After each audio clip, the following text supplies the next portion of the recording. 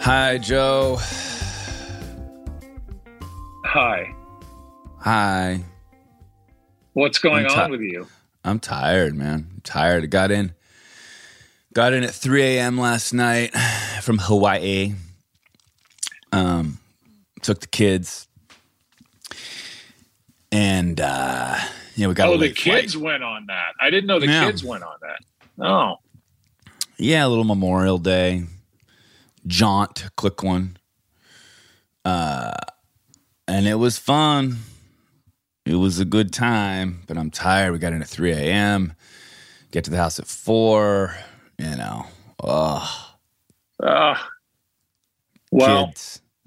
Kids didn't go to school today because I did not want to wake up and on an hour of sleep and it would have been a disaster. So, Yeah. We'll be lucky if they let us continue on at this school we're at because we've missed so many days of school. It's ludicrous. It's crazy. Do you know how many days I missed as a kid? My dad took me on road trip after road trip after road trip, and it wasn't just the summer. I missed so much school, and at some point, I know it's a different era. I know everybody's all worried about that stuff, but my God, who cares? You get so much better than sitting in a classroom and you're learning. They're with their family. They're learning about Hawaii. They're learning about different parts of the world when they're, I don't know. I just think all that stuff's so overrated and ridiculous. Yeah, no, it's funny because I was with Adam Sandler, and we had this exact conversation because his kids were there and, they had their friends and, they're in high school, some are in high school. And he asked me, he goes, "Are you all nuts about college and getting your kids into the good college?" He's like, so many of these parents are just, it's all about the college and working towards, what school you're going to go to. And I'm like, no, I'm just not. And he's the same way. He goes, I don't give a fuck. He's like, as long as they're happy, and they're thriving, then whatever. In college these days, you never want to tell children not to go to college, but what does it do? I'm speaking as a dad who, pulled every string in the string book that he had to help both daughters get into schools. But ultimately, they not only earned their way in, but earned their way through. And in the case of Trudy, graduated cum laude from USC. But that's all a preamble to say I feel like it's also overrated. It's I don't want to say it's a scam because there are certain things that you can't, like I couldn't just be I don't feel like I could do somebody's taxes. It would take forever for me to learn how to understand the business world. But so I think, business school, certain trades, different things that you're trying to learn, totally valid. You got to go someplace, learn how to do it, learn the basics, and grow from there. But most things, like broadcasting, what I do for a living, acting, what you do for a living, or if there's music or whatever there might be, you have to get in and do it. And most of the time, college is spent fucking off and going to parties and doing whatever. I personally feel the biggest benefit of going to college is learning how to be on your own and not living under mom and dad's roof and having some responsibility. Yeah, and beyond that, you don't learn until you get into the world and you get into the workforce and you get into whatever it is you think you want to do and you learn about it and grow and you figure out shortcuts and you understand ways to get things done that they probably couldn't teach you in college. So I'm with you. And whatever you and Sandler talked about, my daughter was roommates with Olivia Jade, with Massimo Giannulli, who's our good friend, his daughter. And so we've seen all sides of this thing. And I feel like at the end of the day, it's more on the side of, it's just not worth the stress that's involved with any of, but it becomes a parent's keeping up with the Joneses. It becomes a parent's competition to say, oh, well, we've raised these brilliant young people that are going to Yale and Brown and MIT and Harvard and USC or Indiana or Iowa or Arkansas. Who cares? It doesn't matter. And it doesn't make you a better parent. The parents care more than the kids. I honestly believe that. Yeah. And it's about what you do with it. I think we just assume that all of our kids are mature and ready to learn at the age of 17, leaving high school. But we're all a little bit different, and I was definitely different. I wasn't ready to learn until I was a little bit older, in my early 20s, mid-20s. That's when I had desires to know about the world, and I wanted to read, and I wanted to learn about history and how things work and why these things happened. But in college, I was not ready to do that. I mean, my mind was not there, And some kids, it's different. Some people come in prepared, ready to like take on the world and fill their brains with knowledge and see what happens. I was not there. I just wasn't ready. I wasn't ready, I mean, but I agree with you. It's more about the experience. It's more about living on your own. It's more about budgeting yourself, managing, your time and your finances, if you have them, and all that shit. That's really what it was for me, Yeah. And some of the great minds, some of the pioneers, some of the sort of, game changers as far as mankind goes, didn't fucking go to college. Some of them barely graduated high school, Yeah, So, I know.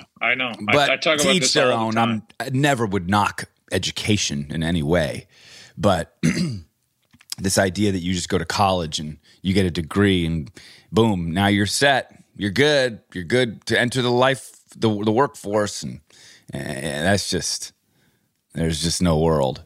I it's just so particular and specific to that person. But, Yep. But yeah, so I don't know. We'll see what my kids want to do. Hopefully they make it through high school.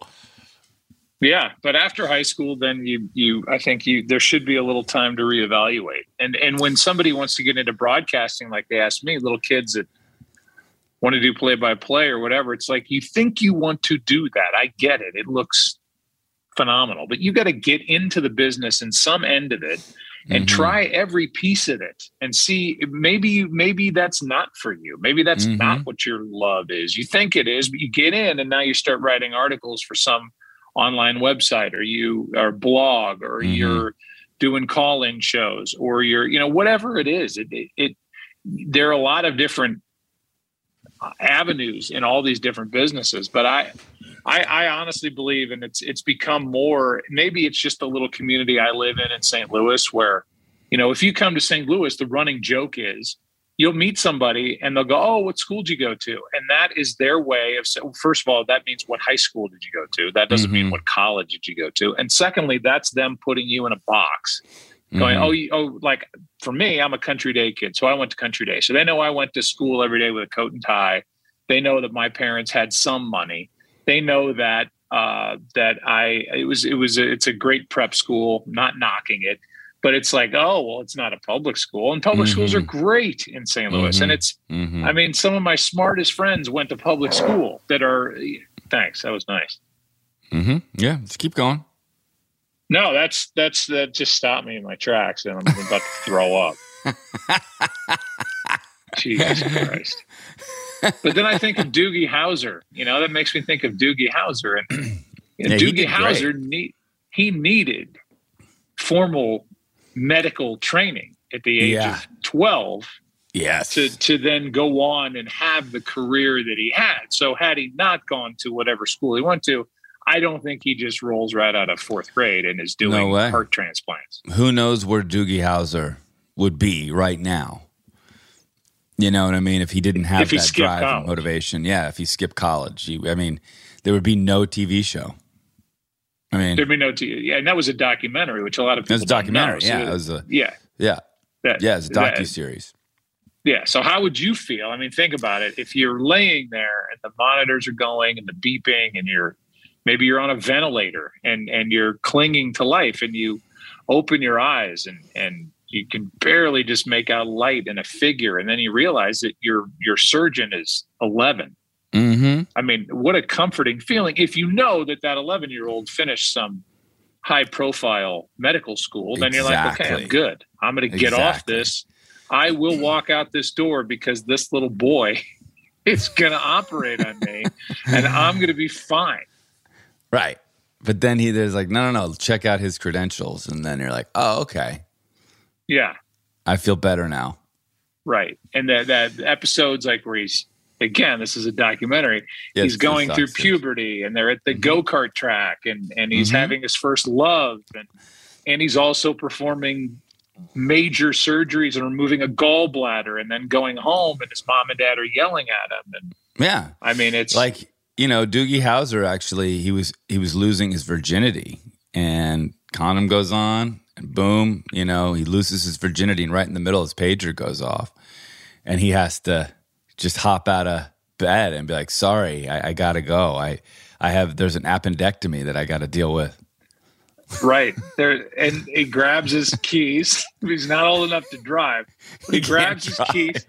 He can't drive, so he waits for his mom to pick him up. Right. Well, he's got to wake her up because she's sleeping. Right. So he's got to. Well, I thought he was at the girl's house. We're probably confusing different episodes. No, I think she's at his house because he's on call. So it's like, well, I have to be here so my mommy can take me to the hospital to perform surgeries, in case there's an emergency appendectomy. Yeah. Yeah. Exactly.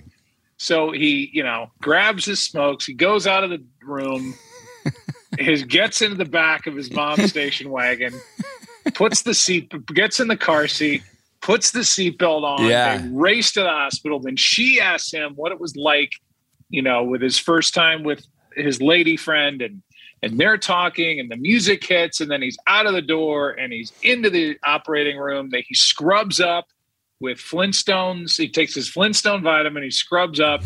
He gets his hands perfectly clean with, I think it was Dino soap. And because he didn't like the regular soap, he was scared of that. He gets his hands totally sterilized. And then he dives right in and person's fine. Yeah, but they can't. He's got to be sure that these surgeries are not during nap time because he can't be tired. That's he true. Can't be tired. No, this is good. By the way, I just want to, everyone should go watch this docuseries, Doogie Howser, MD.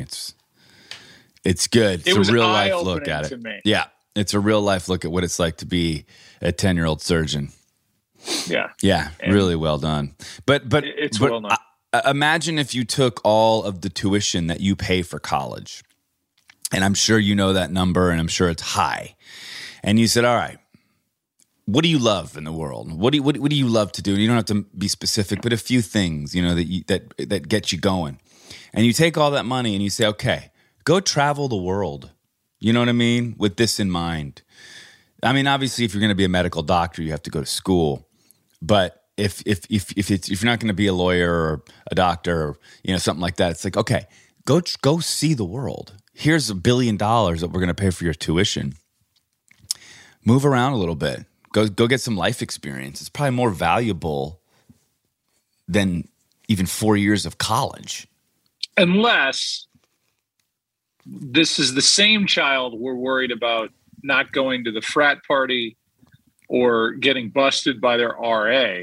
And now they're in Thailand, with a fistful of 50s that was supposed to go to book purchasing and dorm payments. And instead they're playing like Russian roulette in Vietnam with Christopher Walken. Chris Walken. And then these. So you got to weigh the pluses and minuses. Maybe your kid's not ready at 18. Yeah, but who says Russian roulette with Walken in Vietnam is a minus? Well, it could be a big minus. No, but it could be. But you make it through. I mean, that's an amazing story. Amazing life experience. Now I just don't see how that career ever goes. I mean, you can never have like a Tom Brady type run as like a Russian roulette champion, because eventually the numbers are going to get you. I wonder if there is a Russian roulette champion. I wonder if you Google that, if there's a, Margot, get on that, please. How long they lasted, like how long their reign was. I think this is the first podcast. There's how many podcasts are out there right now? 1 million and what is it? Up to 1,060,000? It's got to be 2 million podcasts. 2 million and 54 podcasts. The first one that's gone within 5 minutes from Doogie Howser to Russian roulette with Christopher Walken and a deer hunter reference. Yep. We're a bit all over the map. Is that just from your weariness from your travel with Adam Sandler? No. It's just letting your mind roam and be free. You know what I mean? And not having to worry about what's next. Living exactly in this moment. That's all. Don't go anywhere. We'll be back after this short break with more daddy issues.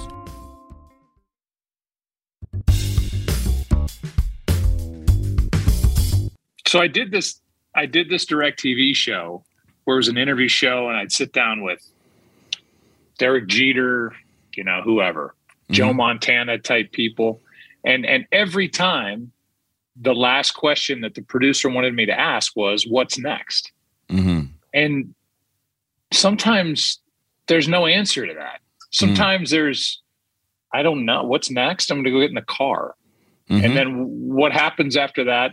I don't know. You're almost forcing somebody to be profound about their next move in life, when most of the time, I think you would agree with me, as now I'm 53 and you're in your mid-40s, that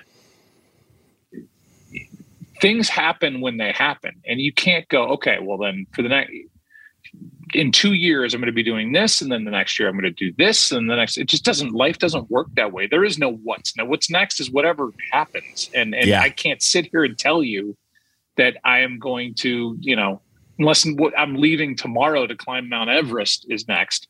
Right. There's probably not a really accurate answer that anybody can come up with.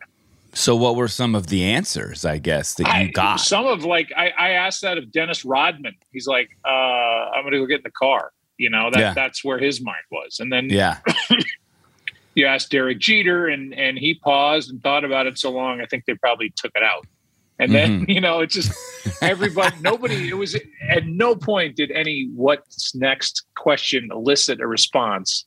It was like, oh, wow, that sounds unbelievable. Like, I'm going to go write 10 children's books and I'm going to backpack across the Sahara and I'm leaving on Monday. That was never the answer. I can't even tell you what any answers were. This was 3 years ago and I don't remember. You should have changed it to, it should have been, so who are you really?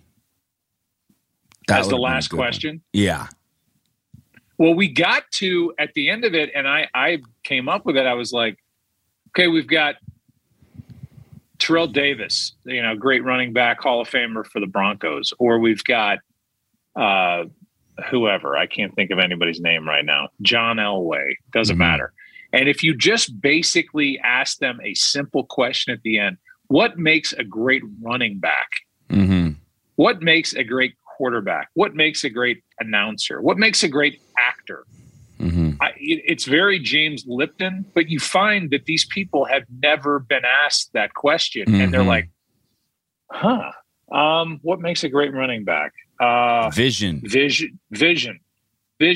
balance, anticipation, kind of having that sixth sense of knowing when a hit's coming and avoiding the major contact, getting small when you need to get small, whatever it is. What makes a great defensive end? Being able to bend and a big body to bend and get around the edge and get to the quarterback, whatever it is. But just it's sometimes the simple questions when you're interviewing somebody, and this is, I don't know, this is for our masterclass in broadcasting, but when you're asking the simple questions, sometimes when it's so open-ended, you get an answer you would never expect. So I will ask you now, Oliver, and I'm serious, and I want you to really answer this. All right, let's do it.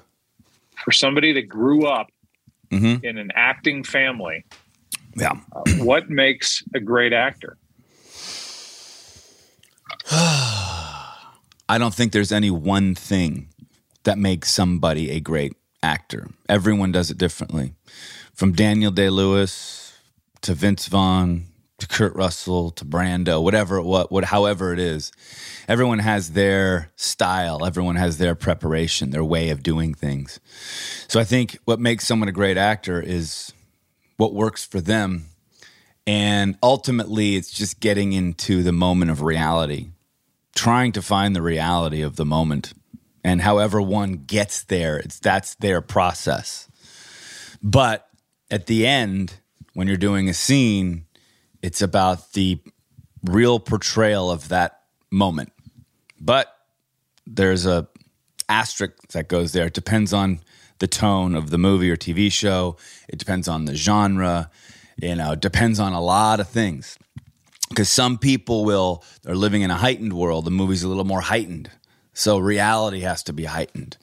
Sometimes you're doing a movie or a TV show where it's really down. It's dark and it's quiet and, it's angst-filled. So, it's the different portrayals of reality, I guess.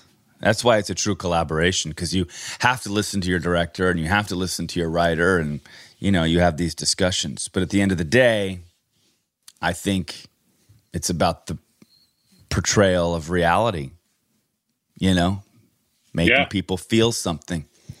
And I like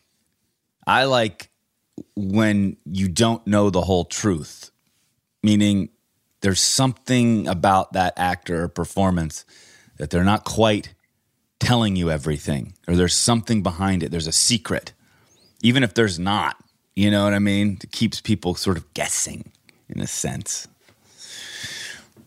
But that's my answer, and I think it would probably go the same with you, because it's a style. There's styles of acting.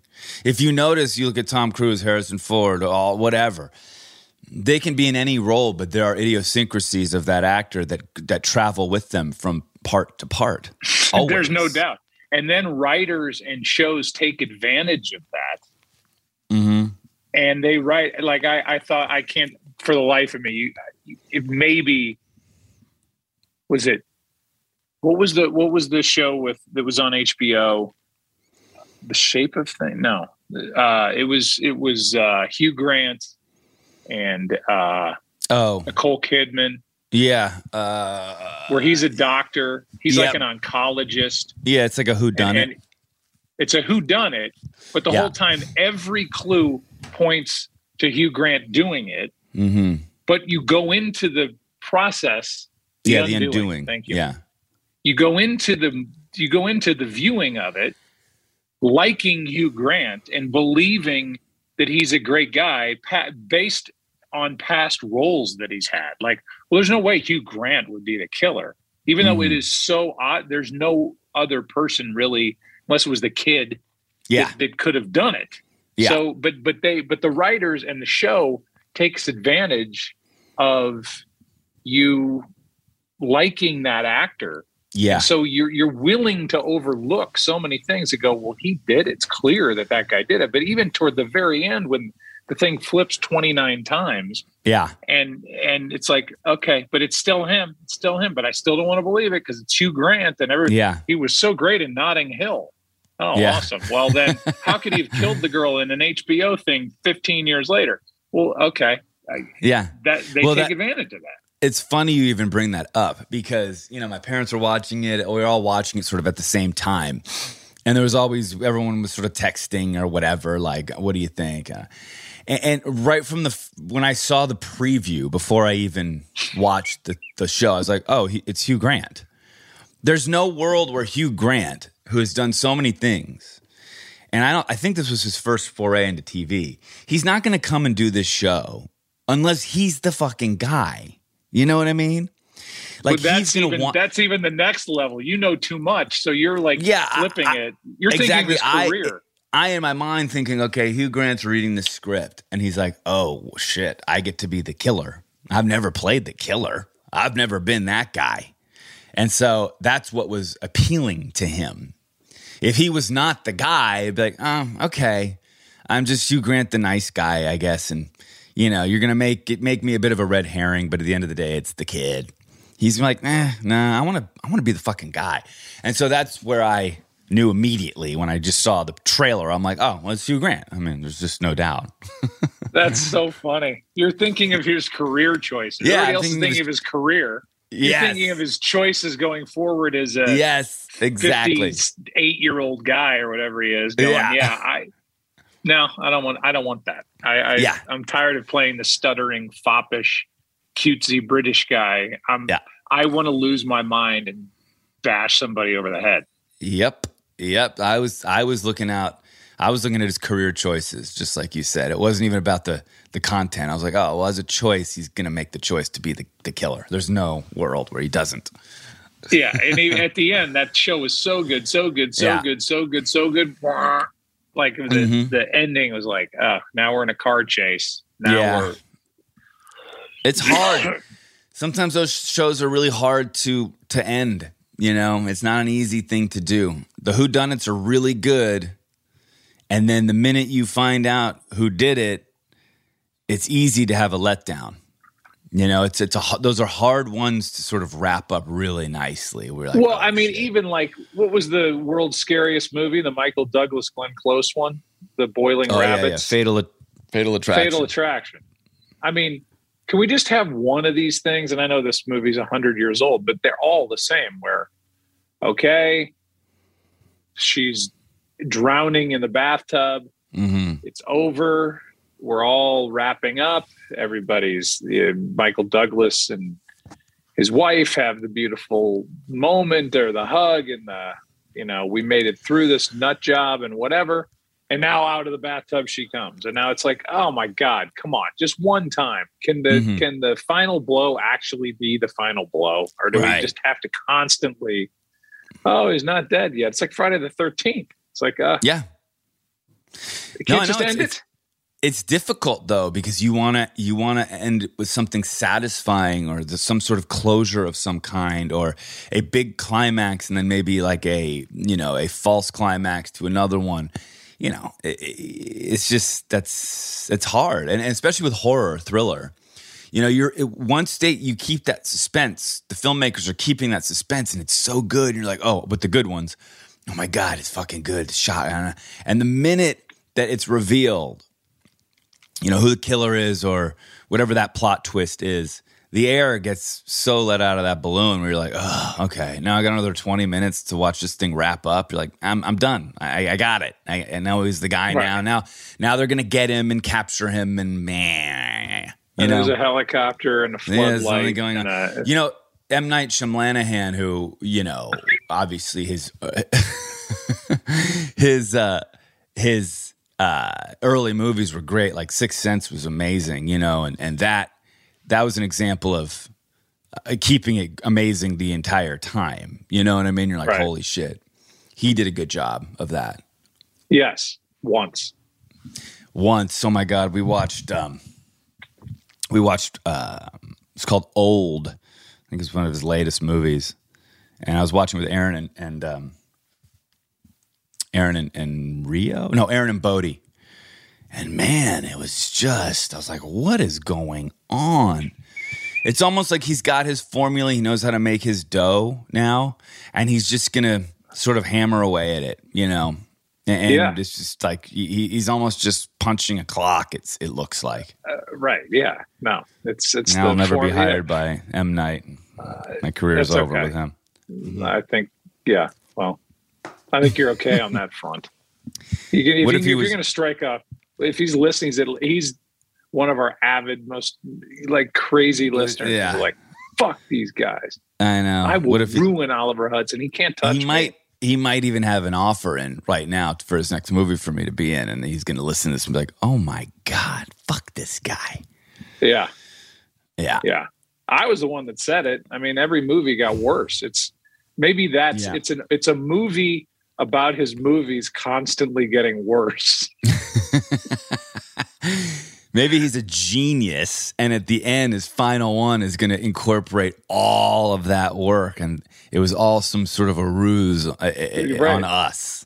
On us. We're all at his experiment. It makes me think of one time, thank God this happened before social media. I'm doing a game of the week on Fox, baseball game. We were in St. Louis, of all places, I don't think this might be one story I've not told 4 times on this podcast. Yeah, no, I've never heard this. We're sitting in the booth, and it's me and McCarver, and you've met Steve Horn, the long-haired guy that works with me, and he's my information guy, and 100 times smarter than I'll ever be. And somehow Tim said the word, "It's an illusion." I said, what are you, Doug Henning over there? Now, for people of a certain age listening to this podcast, they don't have any idea who Doug Henning is. I mean, I do. He was one of the first magicians. He had a Broadway show. He was such a big magician. It was like, it's an illusion. Like, Google Doug Henning. And the picture in and of itself is amazing. I mean, it's I could make really mean jokes right now, but I'm not. So right. Should have invented Invisalign. I'm just going to say that. So I'm doing the game, and I said, what are you, Doug Henning over there? And then another pitch, foul ball off to the right. I'm like, speaking of Doug Henning, where's he been? This is like in the mid to late 90s. Right. Like, where's he been? Another pitch, down and away, ball 1.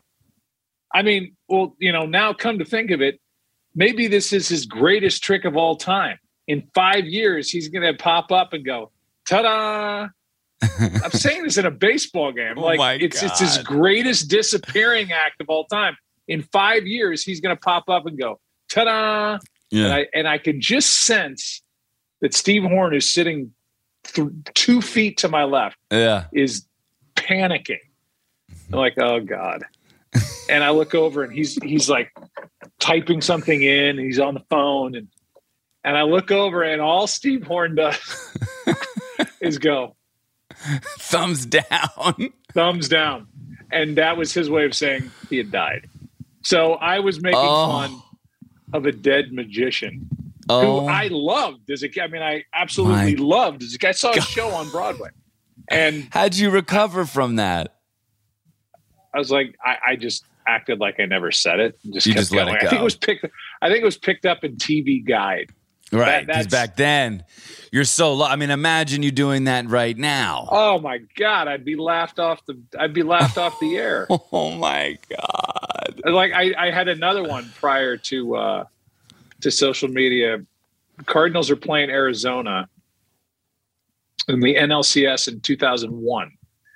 So we know that social media does not date back to 2001 because this wouldn't have happened. And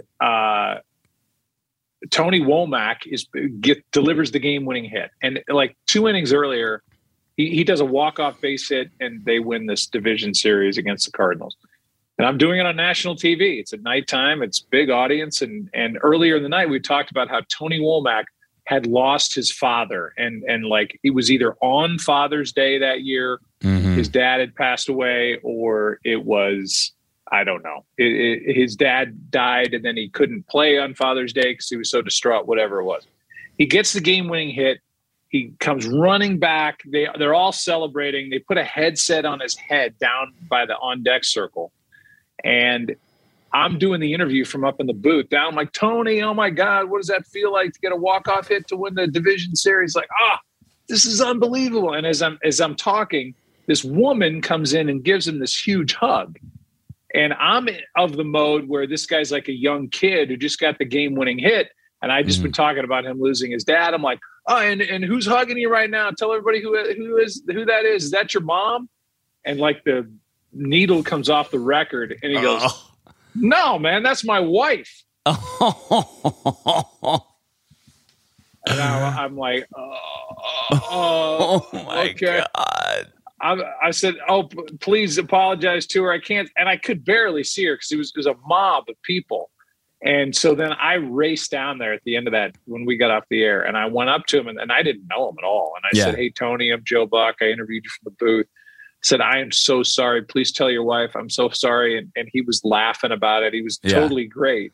And then I got her a bouquet of roses the next day, sent him to her house. I was like, I feel so bad. And then he became a Cardinal and became a guy that I knew really well. And he was phenomenal. But For that moment, there is no worse feeling on live national network TV to jam, not stick, jam your leg, not your foot, your leg into your mouth.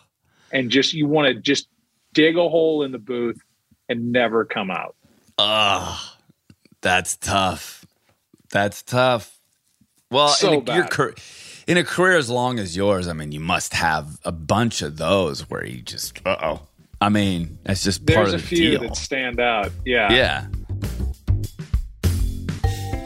If you're enjoying this episode of Daddy Issues, don't keep it to yourself. Please share the love and tell a friend about Daddy Issues, and go subscribe on the iHeartRadio app, Apple Podcasts, or wherever you get your podcasts. We beg you.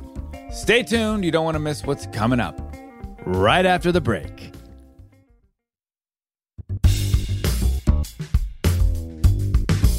I'm actually in Dallas because I'm giving a speech tomorrow for, I think, 1,000 people for Deloitte. What are you speaking on? Well, so normally the easy way out of a public speech for me is to take questions and I just do Q&A. They want me to be up there for an hour. And I'm like, I'll give 60 minutes of the best Q&A. I'll be open. I'll be funny. It'll be spur of the moment. I'll interact with them. They're going to love it. No, they're initially it was supposed to be 40-minute speech, 20 minutes of Q&A. I'm like, I just want to do all Q&A. When I go through CAA, they're like, no, they won't do that. And they're paying me a lot of money to be here. And I'm like, all right, well, what's the most we can do? And I think it's down to 30. So I have to give a 30-minute speech tomorrow. That's so long. It's just not my thing. Like I'm not a you plus hard work equals success or that kind of like, I'm not there to motivate people. But hold on, what is this for? And what do they expect? What are they expecting of you as far as the theme of the speech? Is it like it's like the insurance company and like you need to motivate our workers? I think all of these things, whether I'm doing insurance or talking to some hedge fund guys, or I don't know. I assume that they all want motivation to work harder. And it's funny for me to motivate, as we've talked about a million times in this podcast, I almost feel guilty for my career being somebody's son so I thought about that, about talking about seizing opportunity. And it doesn't matter how the opportunity presents itself or when, or you have to be ready for it and you have to be willing to outwork whoever's next to you to make the most out of it. And I feel like if I think back on my childhood, opportunity for me came with when and how I was born being kind of a mistake to coming into the world. My dad's career takes off right about the same time. He becomes the lead guy in St. Louis. He gets some network opportunities. He has had this family with 6 kids that he wasn't a great dad to. And now he wants to invest in his son. And I'm going everywhere with him and having these opportunities and paying attention as a little kid and being able to, like I referenced a master's class. I mean, that's what it was every day. I was sitting in the booth, 2 seats down from my dad, watching him watch the game as I'm listening to him broadcast in a little one-piece headphone and watching him do his thing every night. And so when I got started at 19 at AAA and big leagues at 21 and network at 25 and World Series at 27, I had taken advantage of all these opportunities that I was given that were not given to my half brothers and half sisters. And I was ready for these moments that came much earlier than they typically come for anybody. So I think that's kind of where I'm going to go with this thing. Yeah, and I like say, that. That's good. Say, everybody's going to have opportunities, and you may not be sitting there as the son of a Hall of Fame broadcaster, but I'm in a room where people they're looking at upstart businesses, and these upstart businesses are trying to sell their ideas to these investors. And so it's an opportunity on both sides there. It's an opportunity for somebody's life's work to be seen by the right people. It's basically like Shark Tank tomorrow. And there's opportunity on both ends of that spectrum. Well, it's also in the upstart business world. It's about finding the opportunity within the deal as well, meaning like pick a piece. Is there something within the concept of what you're trying to sell that you can find an opportunity to, take advantage of given your stature and who you might know. You know what I mean? Because there's no doubt. You can find those opportunities where your foot might already be in the door with your life within a faction of whatever this deal is. You know, so it's finding those opportunities too within what it is you're trying to accomplish. Well, I mean, I think that's what goes with going into any meetings they may have already had or will have the rest of the day, and really being aware and alert of the width and the breadth of these deals and say, you know, maybe this doesn't work for me, but this piece of it does. And I know this person to put in touch with this person. It can make this small idea bigger. Right. And the opportunity it comes from a bit of research too. And I know this, it's funny because when I do my pitch meetings or whatever, and I know who's going to be in the room, or in this case on Zoom nowadays, as far as the executives go, I'll Google the executives and sort of deep dive them a little bit. And I'm like, oh shit, look, this woman, you know, she actually was going to Colorado. She grew up sort of just outside of this and this and that. Or, you know, you can find relatable things where now you're connecting on a personal level, and maybe the business side of it, you don't have that connection, but something more personal you do, which then creates a camaraderie and a connection with the person who you're trying to sell, in a sense. Well, I think that's probably the most important piece, is having a connection and not just going in. Like if I'm going in to sell something, like in your case, you're going in to sell, you have to be willing to listen too. You have to be willing. This can't be a full court press. This has to be give and take, and you have to be willing to listen to what they come back with in the moment and react off that and accept what it is that they're saying and be able to shift. And sometimes, you know, you go in with one idea of selling one thing, and maybe something else you have is a better fit for that company. And you won't know that until you're interacting with them. And you sure as hell won't know it unless you have your ears open and you're listening to what it is they're saying. So I think there's something to that too, that, you know, and that's kind of how I've always gone about my career, is not just being. You got it. Like you literally just did the speech. Right. But this will hit on Thursday, and the speech is on Wednesday. So it's good. I'm not letting anything out of the bag. No, but I think you're good. I think a half hour will go by quick, and then it's like, all right. Any questions? Hey, any questions about Troy Aikman here in Dallas that I can answer for you? Right, because then the questions will have nothing to do with any of this wisdom you're trying to impart on these people. There won't be one. No.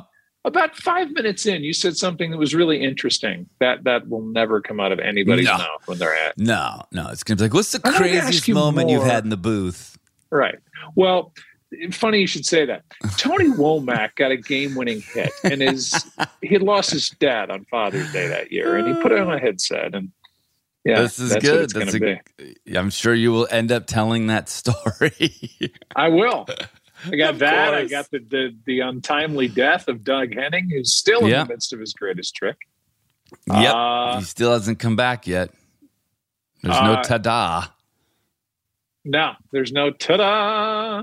Hey, how's the broken arm boy, by the way?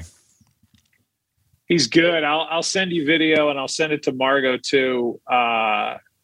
This kid, Christian, Trudy's boyfriend, who's 5 times stronger than me, plays in the NHL, is literally throwing him 10 feet into the air in the pool. And he's smashing down the pool with his arm. We took batting practice yesterday. He's with a cast, and then we hit balls, and I'm like, it's fine when he makes contact with the golf ball, but he's so short, and the clubs are so long. Half the time he's just smashing the club down into the ground behind the ball. Oh, God, and I'm like, that's got to just kill he's got a broken funny bone in his right arm. He's like, and he's hitting it into the ground. And I'm like, does that hurt? Is that hurting you at all? No, I'm fine. Did we cover this on our last podcast? Did we talk about that he has a broken arm? Yeah. I don't think we did. We did? No, we had to, because when we went down to Cabo. Yes. Okay, yeah. Margo, yeah, we did. To everyone. Yes. Yeah, we can't remember anything. We're like the awful people at a party that come back around and tell you the same story. over and over again. I know, totally. But yeah, so he's how's he doing? He's got an appointment on the 7th, and then they will X-ray it, see if the healing has happened, and if it has, I guess they take the cast off, and if it hasn't, then they take the cast off and they put a new one on, which has got to feel good anyway. So, well, the 7th could be a big day. Given the videos that you have sent me and what you're telling everyone right now with batting practice and golfing and pool throwing, I suspect he might have his cast on a little longer. Yeah, I know. That's the thing. Are we setting this back? But he's fallen 200 times with this thing, and the noise that cast makes when it hits hard. Clack, clack, clack. Yeah, it's like kunk, kunk. It's like I can't even. Oh, it's just turns my stomach. My mom, I can't tell you how many times my mom would, when I was growing, I wish it was me and not you. And I wish I was the one sick and not you. And I was like, give me the broken arm. I don't want him having a broken arm. I'll walk around with a cast. I don't care. Yeah, I know. I know. He has not complained about it one bit, which means that whole milking things for all that they're worth and then some comes over time. I don't think that's innate. I think people are willing to move. Like he's not like, oh, mommy, I want another ice cream. My arm hurts. It's just he doesn't care. Yes. Again, question of whether that's learned or if that's innate. You know, I think part of it is innate. I think part of it's innate because, you know, I've got my kids and you know, Wilder, my oldest, is one way, and Bodie and Rio, they're all different. You know what I mean? Like Wilder milks it, no doubt, and Bodie is pretty self-sufficient when it comes to being sick or school or whatever, you know? So, yeah. And they were raised the same. I think there's sensitivity, you know, differentials with the kids, and one needs more coddling and the other one's like, I got it. Just leave me alone. I can deal with it, you know? Right. No. Yeah, there's no doubt. Don't go anywhere. We'll be back after this short break with more daddy issues.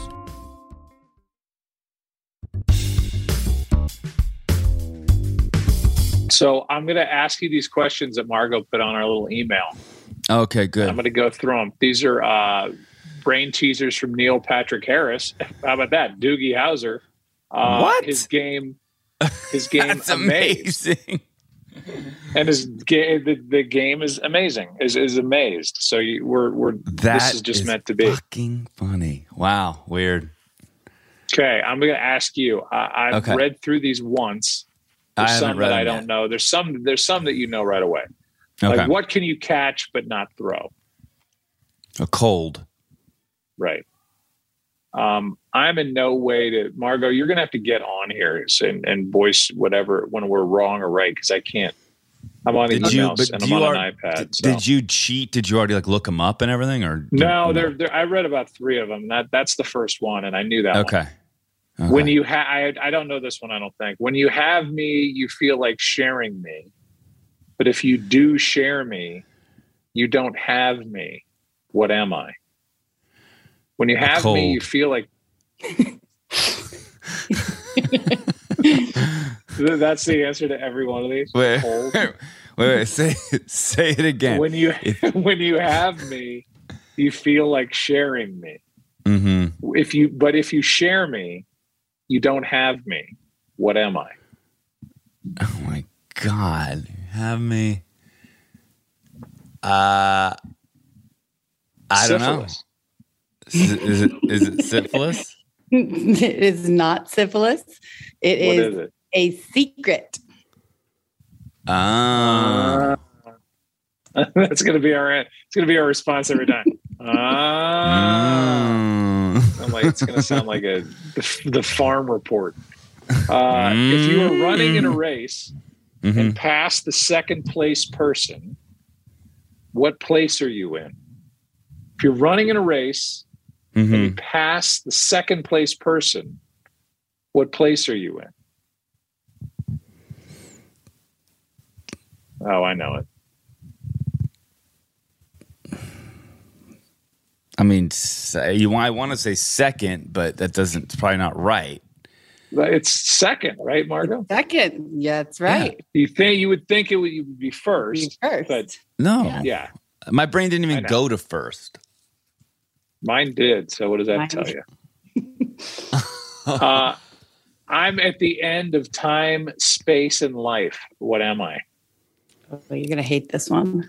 I'm at the end of time, space, and life. You don't believe in any of it. So. Yeah. God. It's way more literal. No, I mean, I know what it is. Oh, what is it? E. The letter E. Yes. Oh. All right. I start with M and end with X and have a never-ending amount of letters. What am I? I start with M. I mean, you got in at 4 a.m. Oh, gosh. Max. Is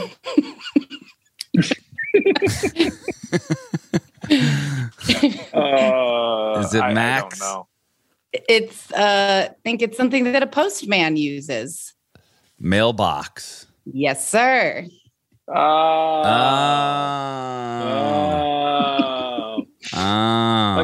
construction worker fell off a 100-foot ladder but didn't die. How is that possible? He was on a bridge over water.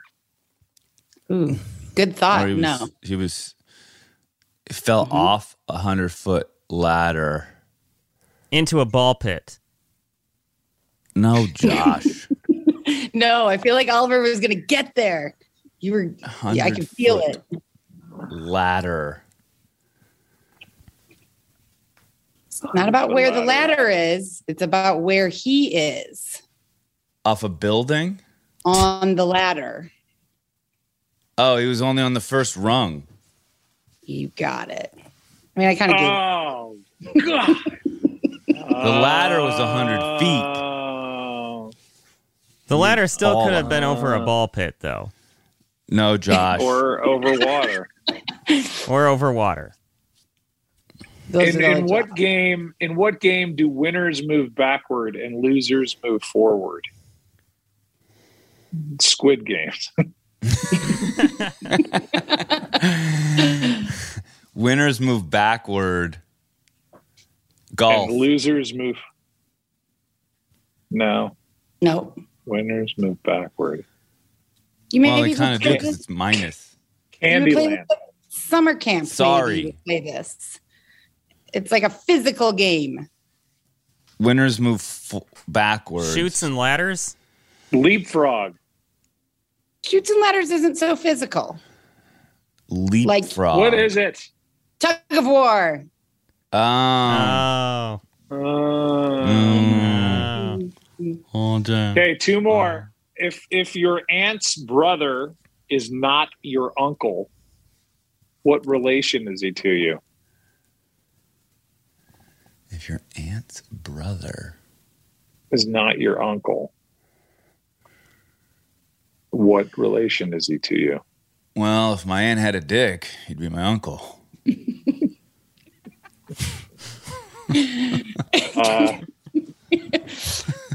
If your aunt's brother is not your uncle, aunt, your in-law. It's like obvious. You're gonna just kick yourself. Your aunt's brother. Your aunt's. Oh wait, your aunt's brother. Your aunt's is not brother. Your uncle. He's your dad. No, it's your cousin. Yes, he's your dad. He's your dad. Oh right, Jesus. All right, last one. I think I know this one. What has a neck but no head?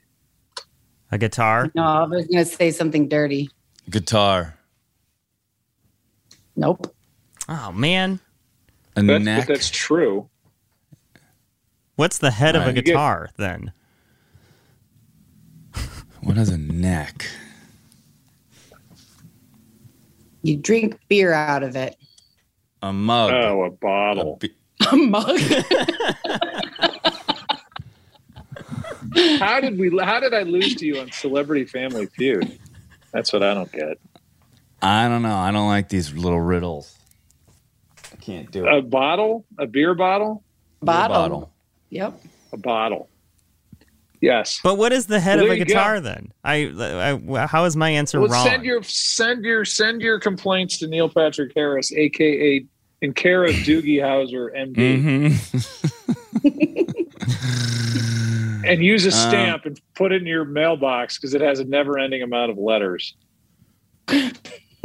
Well, Neil Patrick Harris's mailbox does. Yes, that has a never-ending amount of letters. Dear Doogie, I have a weird growth on the end of my toe. What should I do? When do you do this speech? Tomorrow? Tomorrow, I'm out of the door at 1:30. I go to Trinity Forest, play golf, and then I fly home. Ooh. You golf everywhere you go. Like you really do, huh? I figured something out, Oliver, on this trip. This is a very good trip for me. Really? Yeah, I shot 74 in the big game and won a bunch of money. Oh, hold on. Then we're gonna go. We're gonna leave. But just is this something you figured out that's gonna last like a month and then you're gonna be angry again? No, because it's changed the entire way I've ever thought. Like my hands have always. You and I have talked about this 1,000 times. My hands come back, and then I get long, and then I get narrow. Mm-hmm. Now I'm taking it back. As far as I'm getting that full stretch out, but my hands now, to me, feel like they never come up above my waist. But when you look at it, and I videoed it, I'm like, well, Jesus, I'm right there. It's nowhere near down where my mind tells me my hands are. And now I have all that room to swing. I have like openness to the hole. I don't know. It's hard to explain, but before I was like trying to, I was jammed up. Now I'm out and I'm long and I'm powerful and it's night and day. And That's was great. There years ago, but over time I just got narrower, longer arm. And now it feels like the swing is half, but it's 100 times more powerful. Did you play one round or multiple rounds? Played 2 rounds with that, hit balls the next day, went right back in it, fell right back in it. It wasn't how was your second round? Like 74 and then, did you keep scoring? 78, but I just missed putts. But I've actually putted really well. Yeah. Shit canned my pencil grip, shit canned all that stuff, just went back to normal putting and made putts that broke hearts. So it was like night and day. Oh, good. Good. So now I'm excited to play golf. I'm not like, oh my God, am I going to get the ball in the air? I know. Isn't it funny how that works? I'm kind of pumped on golf right now too, actually. You should be. All right, let's leave. But when are you coming to LA anytime soon or no? Or when am I seeing you again? Bel Air member guest. Oh, that you invited me to that I couldn't go to. Bel Air swinging bridge. Guest, 22nd. We'll be out there the 21st through the 25th. So will you be around at least? No, I'll be in Albuquerque. Albuquerque. Take a left turn at Albuquerque. Nobody knows what that is, but I do. Isn't that Bugs Bunny? Yeah. Yep. Albuquerque. Yeah. Well, damn it. That sucks.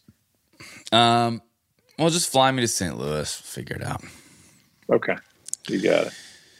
All right, Joe. I love you.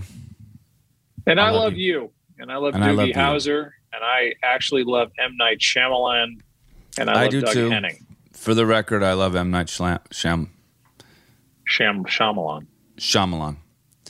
I love M. Night Shyamalan. And you know what? Somebody's gonna, because he's an avid listener of this, somebody's gonna go up to him and he's gonna go, what do you think of Oliver Hudson's career? And M. Night Shyamalan's answer is gonna be, I see dead people. It will. That's exactly what's going to happen. It quotes young Haley Joel Osment when I say this regarding Oliver's career. I see dead people. Oh, man. Well, M. Night, I love you, buddy. So I am for hire. Whatever. Yeah, don't let this podcast ruin. Yeah, don't ruin my career, please. Thank you. All right, buddy.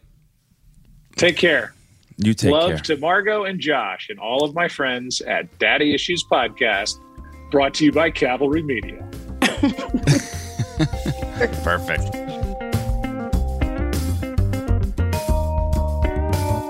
Listen to Daddy Issues on the iHeartRadio app, on Apple Podcasts, or wherever you get your podcasts. Daddy Issues is a production of Cavalry Audio and iHeartMedia, produced by Margot Carmichael. Sound engineering and editing by Josh Windish. Executive produced by Joe Bach, Oliver Hudson, Dana Brunetti, and Keegan Rosenberger.